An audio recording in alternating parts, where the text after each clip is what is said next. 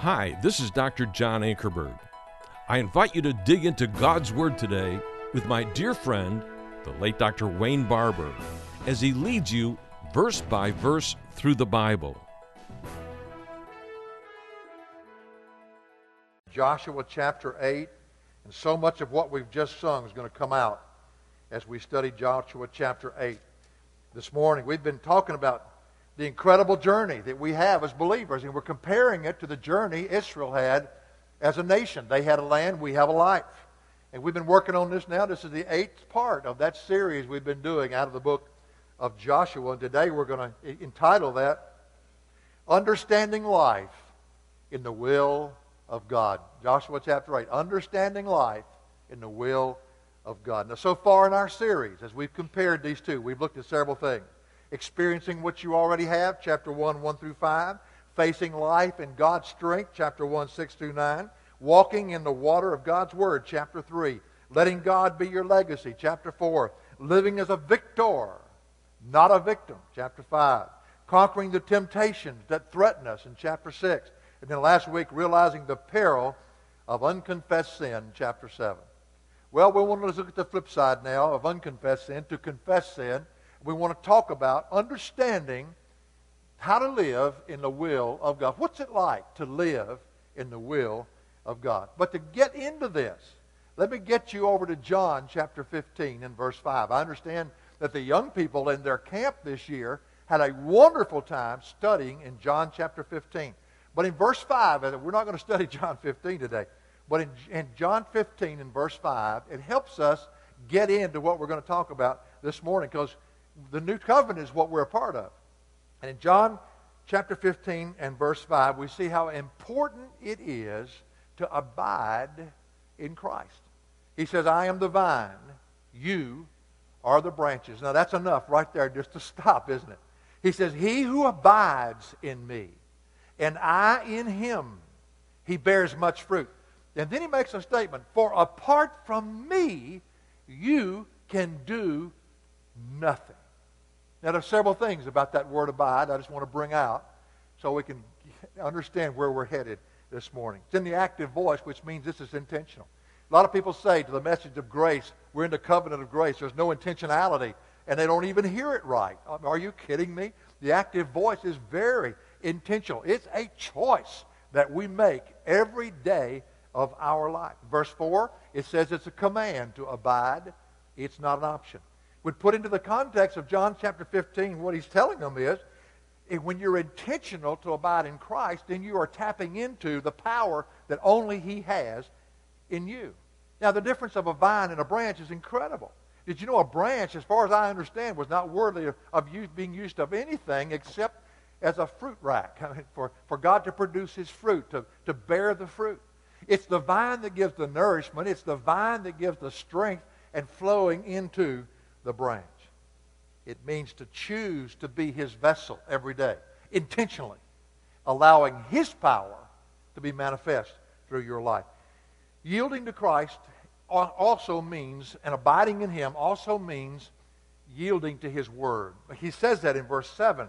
He says, if you abide in me and my words abide in you, ask whatever you wish and it will be done for you.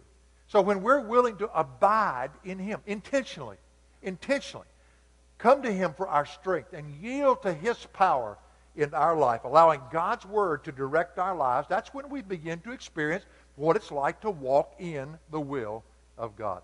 Now, this is not complicated. Every time we talk about it, we try to break it down and analyze it, but it's really not complicated. It sounds wordy when you talk about it, but it's really not. It's simply saying yes to Jesus and to his word in each and every given situation of life. That's all it is. But we try to break it down so everybody can understand what are the pieces of it. But yet when it happens in a choice, in an instant, as we just yield to him. And remember, it's not a changed life. It's an exchange life. All that we're not as branches for all that he is as the vine. And we allow him to do now through us what only he can do. This way of living, Paul would call being filled with the Spirit. John would call walking in the light. Jesus would say abiding in the vine. It's all the same thing. You ever notice how the Bible doesn't say 7 different things? It just says the same thing 7 different ways. I guess we're just so thick-headed, it takes a little bit more to understand what he's trying to tell us. Well, the reverse is also true of this. When we're not willing to yield and we're not willing to trust in him, the reverse is true. And we saw that last week. We saw what unconfessed sin will do. We saw what listening to the reasoning of men would do to bring great defeat in Israel's life. Joshua had sent out the spies to Ai. It's spelled A-I. If you were not here, it's pronounced I, which is so interesting to me. The spies came back and said, hey, this is a little piece of cake. Come on. Pipsqueak City. Don't send the whole army up there. Come on, man. We just took Jericho. This place is a small place. No sense in doing that. Now, Joshua didn't know that there was sin in the camp. He didn't know what Achan had done. Nobody did. Only Achan. But he still did a foolish thing. Whether he knew it or didn't know it, he still did a foolish thing. He listened to the human reasoning of the spies that had come back and given their own logic as to what they would do. Don't send the whole army up there. He never consulted with God about it, and therefore they were defeated miserably. You see, Joshua, before he even knew of the sin in the camp, had already acted foolishly. They were already going to get beat because he didn't do it the way God told him to do it. He acted on wrong information. Some years ago, a passenger train was rushing into New York as another one was coming out. And they hit head on, you may remember. And 50 people were lost. An engineer was pinned under the engine, frightfully injured, and tears running down his cheeks. In his dying agonies, he held out a piece of yellow paper crushed in his hand, and he said, take this, and it'll show you somebody gave me the wrong orders. He had acted on wrong information. Boy, you stop and think about that, how practical that is to all of our lives. How quickly we think we can handle something because we've been there before. How quickly we do not consult the Lord. And how quickly we move too quick, too fast. And as a result of it, we're miserably defeated. Well, that's what happened to them. Because of sin in the camp and foolishly listening to the reasoning of men, however all that works together, they were miserably defeated at the little city of Ai. Joshua tore his clothes and went immediately before the Lord, as we saw last week, and blamed God for the circumstance. And what a surprise was waiting on him when God showed him that there was sin in the camp. And after they had dealt with that, the exposure of Achan and the judgment of God that fell on that family, Joshua now ready to listen to God and not just to man, or not to man at all, really. Now to listen only to God. They were now ready to experience God's will once again for their lives. I don't know how many times people have asked me, Wayne, how do you know God's will? How do you know God's will? And the simplest answer I know how to give them is to lay down your expectations of what you want God to do and be willing to receive whatever it is God chooses to do. The problem in discovering God's will is we're not willing to do it no matter what comes our way, if it's different from our own thinking. Now, God doesn't hide his will in the closet. He's always speaking. Problem is, nobody's listening. And when it comes right down to it, if we would just get quiet, as we heard sung a while ago, quiet before the Lord and begin to listen to him, it's incredible what he's already saying to us if we just pay attention. Well, in chapter 8, Israel is finally ready to step over now and do God's will. And let's look at it. What is it like to live in God's will? We've seen what it's not like. We've seen what in chapter 7. But in chapter 8, what's it like? What is life in God's will all about? Well, first of all, there's this right here. God's will always be accompanied by the realization of his presence. Now, that's imperative for us to hear. It's always accompanied by the realization of his presence. After their defeat at Ai, one can only imagine the sense of abandonment because they said, where's God? Oh, no, the nations will hear about this. Oh, no, God's not with us anymore. And let me ask you this question. Have you ever been there? Have you ever been there? You drifted from doing God's will, and all of a sudden, the sense of his presence disappears. And you begin to wonder where God is. You ought to ask yourself, who moved? There are two words in the Greek for the New Testament for the word will, but they're both translated will many times. I remember Brother Sparrow saying many times, well, if the words mean the same, then how come there are two of them? Why didn't they just use one of them? And that's a great argument right there. There are two words translated will, and one of them is boule. And boule is the word that it does mean will in certain contexts, but it has a weaker word than another word that we're going to look at. In fact, the word voulez, the word for wish, it's more the word for wish, and it's translated that way in the New American Standard Translation. It's 2 Peter 3:9. It says, "The Lord is not slow about his promise, as some count slowness, but is patient towards you, not wishing for any to perish, but for all to come to repentance." But there's another word, much stronger word, is the word telema. And telema, that little ma on the end of it, means the result of something. It's the word that means this is what God had intended, and this is what God took pleasure in bringing about. It's a beautiful word. When God's will, telema, His intention in our lives, as we're seeking it, as we're yielding to Him and to His Word, His pleasure, when that becomes our priority, then we can expect to sense His presence in our life in a million different ways that He manifests Himself. So God tells Joshua in verse 1 of chapter 8, "Do not fear or be dismayed." And they've just blown it. They have completely blown it. But now they're ready to come back and enter into what God wants. And He says, don't fear and do not be dismayed. And that ought to bring a familiarity to you, because we've heard that verse, those words before. The word fear is the word that means to tremble in fear. It has the meaning of to dread something with terror. But the word dismayed means to fall apart. And what He's telling them, don't fear, don't fall apart now. I know you've messed up, you've come back to me, you've reconsecrated yourself to me, you're ready to walk in my will. And He says, don't fear or be dismayed. Joshua had heard these words before, and when he was spoken to the people by Moses in Deuteronomy 1:21, it says, "See, the Lord has placed the land before you. Go up, take possession of the land the God of your fathers has spoken to you. Do not fear or be dismayed." When Moses was turning the reins of leadership over to Joshua over in Deuteronomy 31:8, he says it again. "The Lord is the one who goes ahead of you. He will be with you. He will not fail you or forsake you. Do not fear or be dismayed." These same words were said to Joshua after Moses' death when he took the reins of leading Israel in chapter 1, verse 9 of Joshua. He says, "Have I not commanded you? Be strong and courageous. Do not tremble or be dismayed, for the Lord your God is with you." And that's your kid. The Lord your God is with you wherever you go. The presence of God will be realized in your life wherever you go. Don't fear. Don't be dismayed. When you're yielded to me, Joshua, don't fear. I will be with you. Now at this critical time in Joshua's life, they have blown it at Ai. And now they've come back and they've recognized, they've dealt with the sin in the camp, and now they're ready to listen only to what God has to say. He says it to him again. Do not fear or be dismayed. Isn't it incredible? God's assured presence now dismisses any need to fear. When you have sensed the presence of God, it drives away fear. Knowing and doing His will, to me, is the most secure spiritual place you could ever be. Now, don't get me wrong. That doesn't mean your circumstances are going to change. I'm just simply saying that when you're walking and He's manifesting His presence in your life, that's all you want, no matter what takes place around you.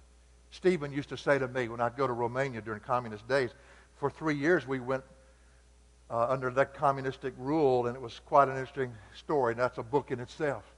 But Stephen used to say, "Daddy, you're going to a communist country, and they hate Christians. And when you go, they're going to catch you, and they're going to arrest you, and they're going to put you in prison, and they're going to kill you." I said, "Thank you, Stephen, for the gift of encouragement that God has given you to give me in this situation." He used to tell me all the time.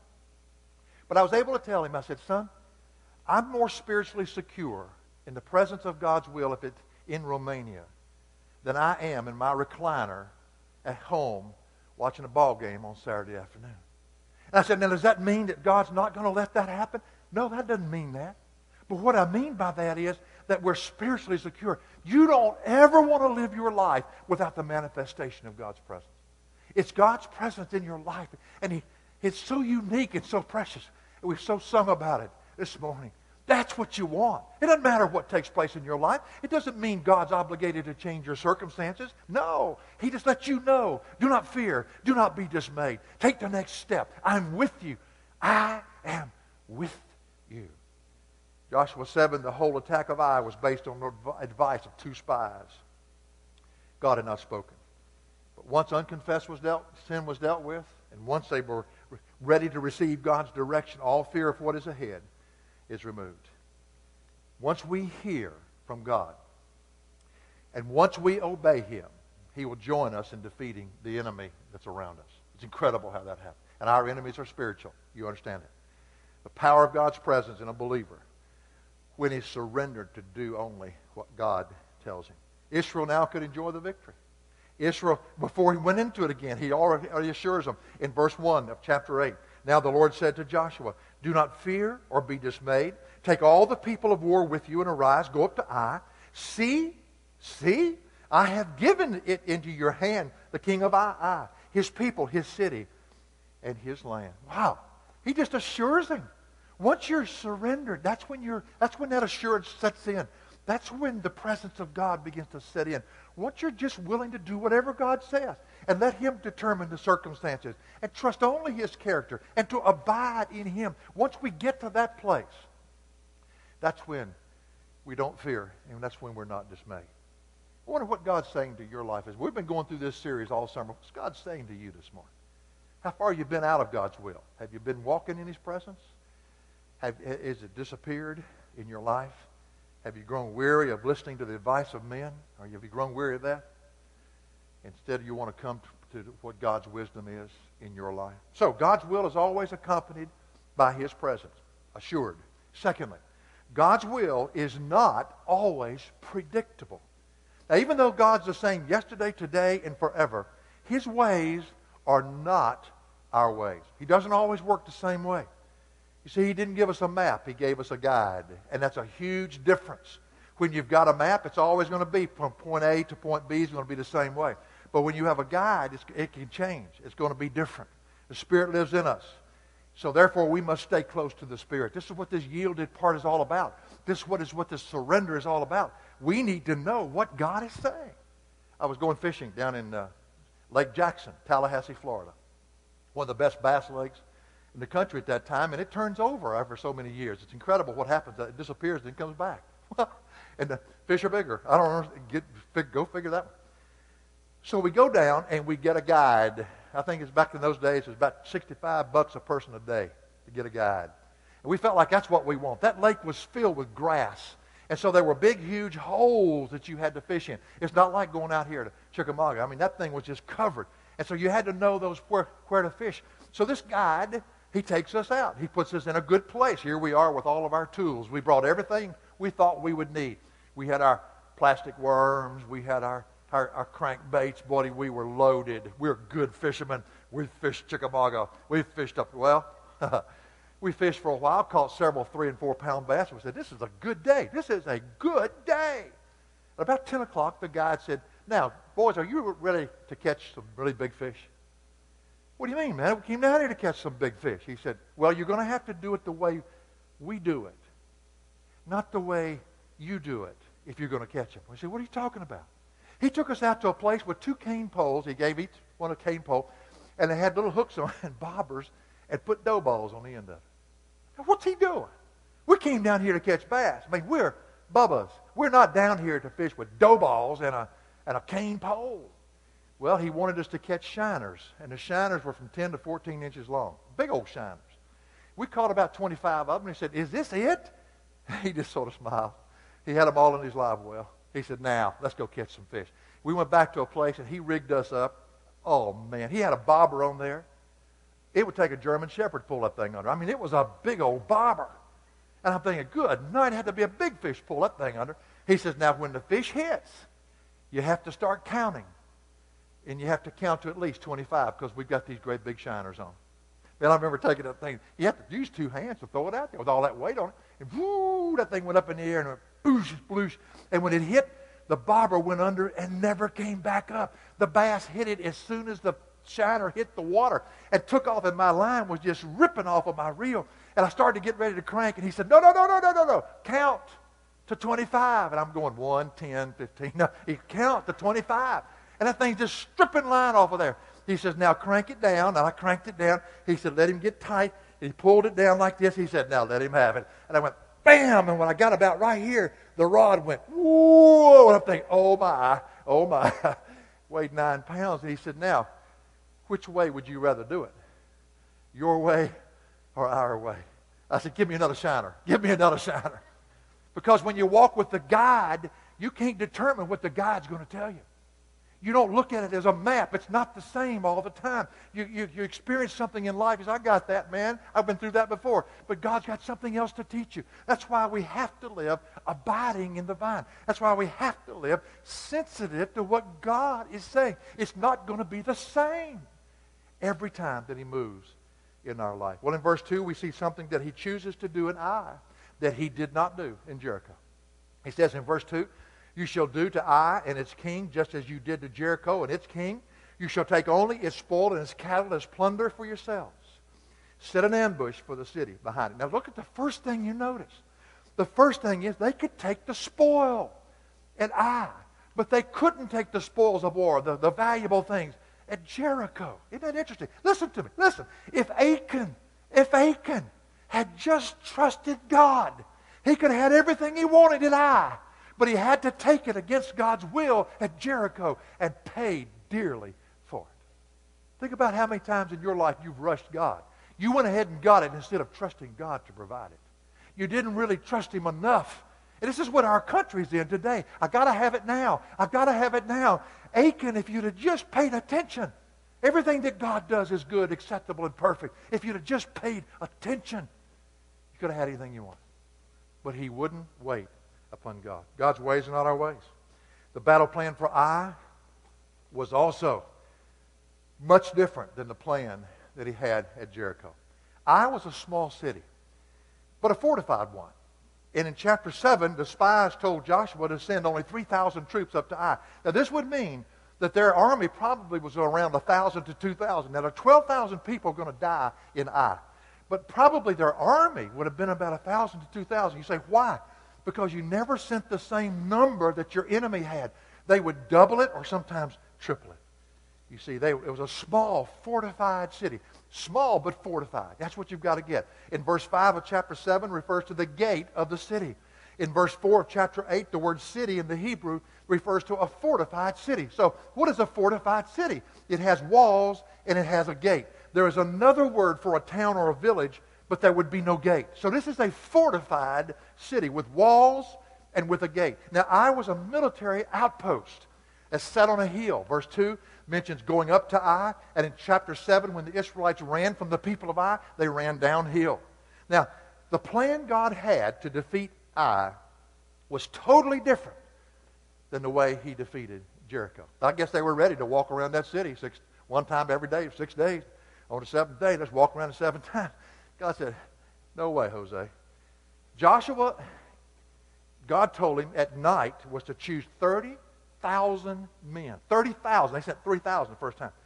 To set up an ambush behind the city. An ambush. So Joshua, verse 3, rose with the people of war to go up to Ai. And Joshua chose 30,000 men, valiant warriors, and sent them out at night.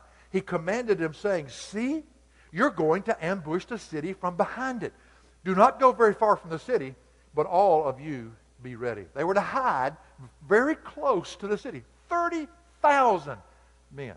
Now imagine that. It would take quite an area for a city to set up on a hill for these people, first of all, to get, and secondly, how in the world would they hide if the city was sitting on a hill looking around everywhere?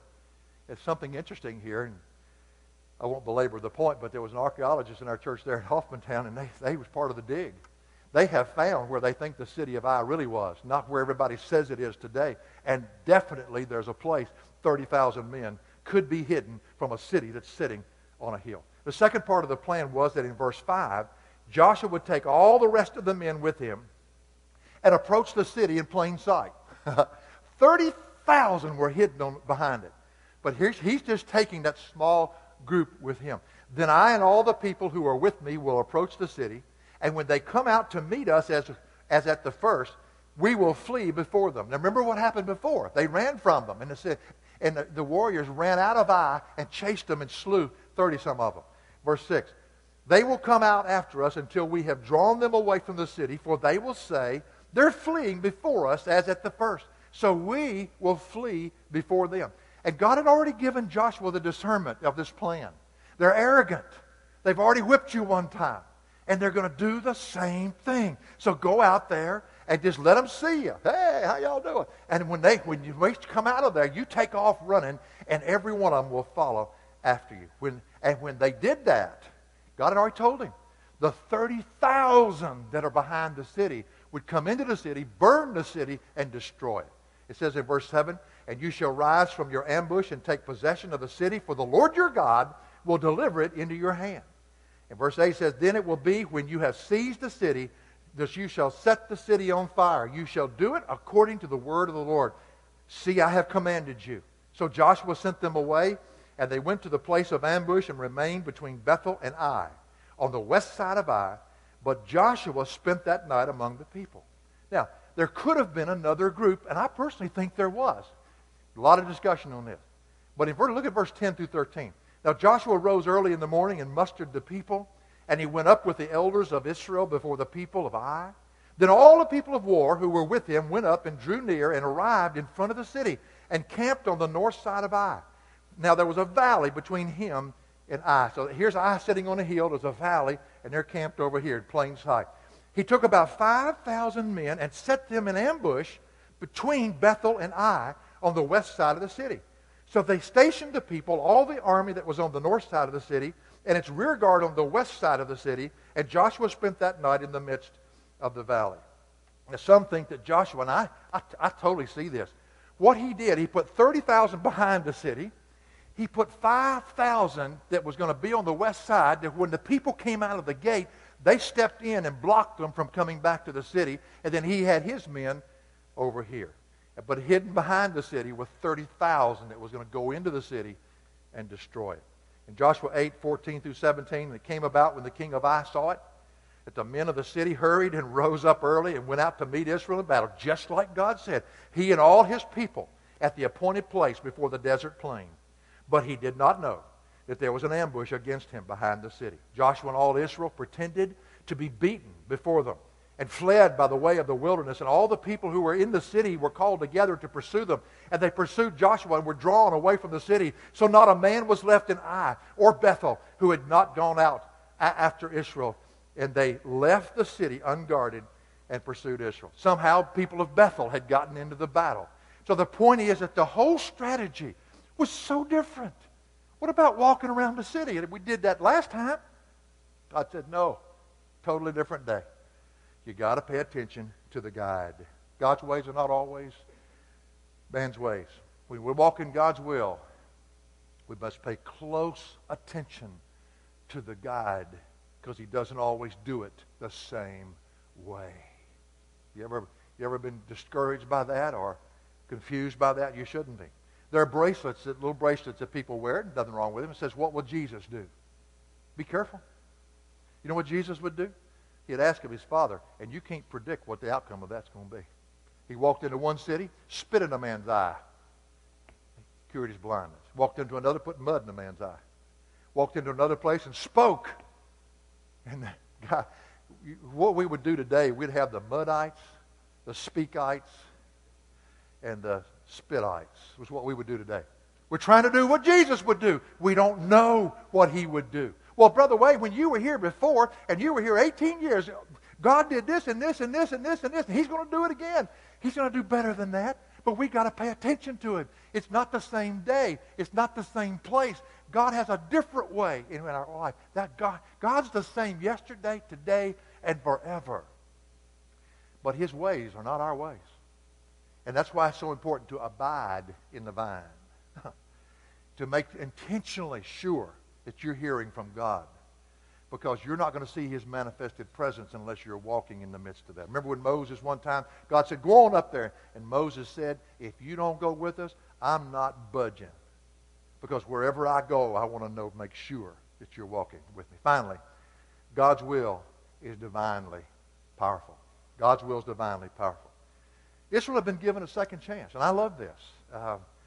Just because we fail, just because we fall, doesn't mean that God does not allow us to once again enjoy his will. Now, are there consequences? Yes.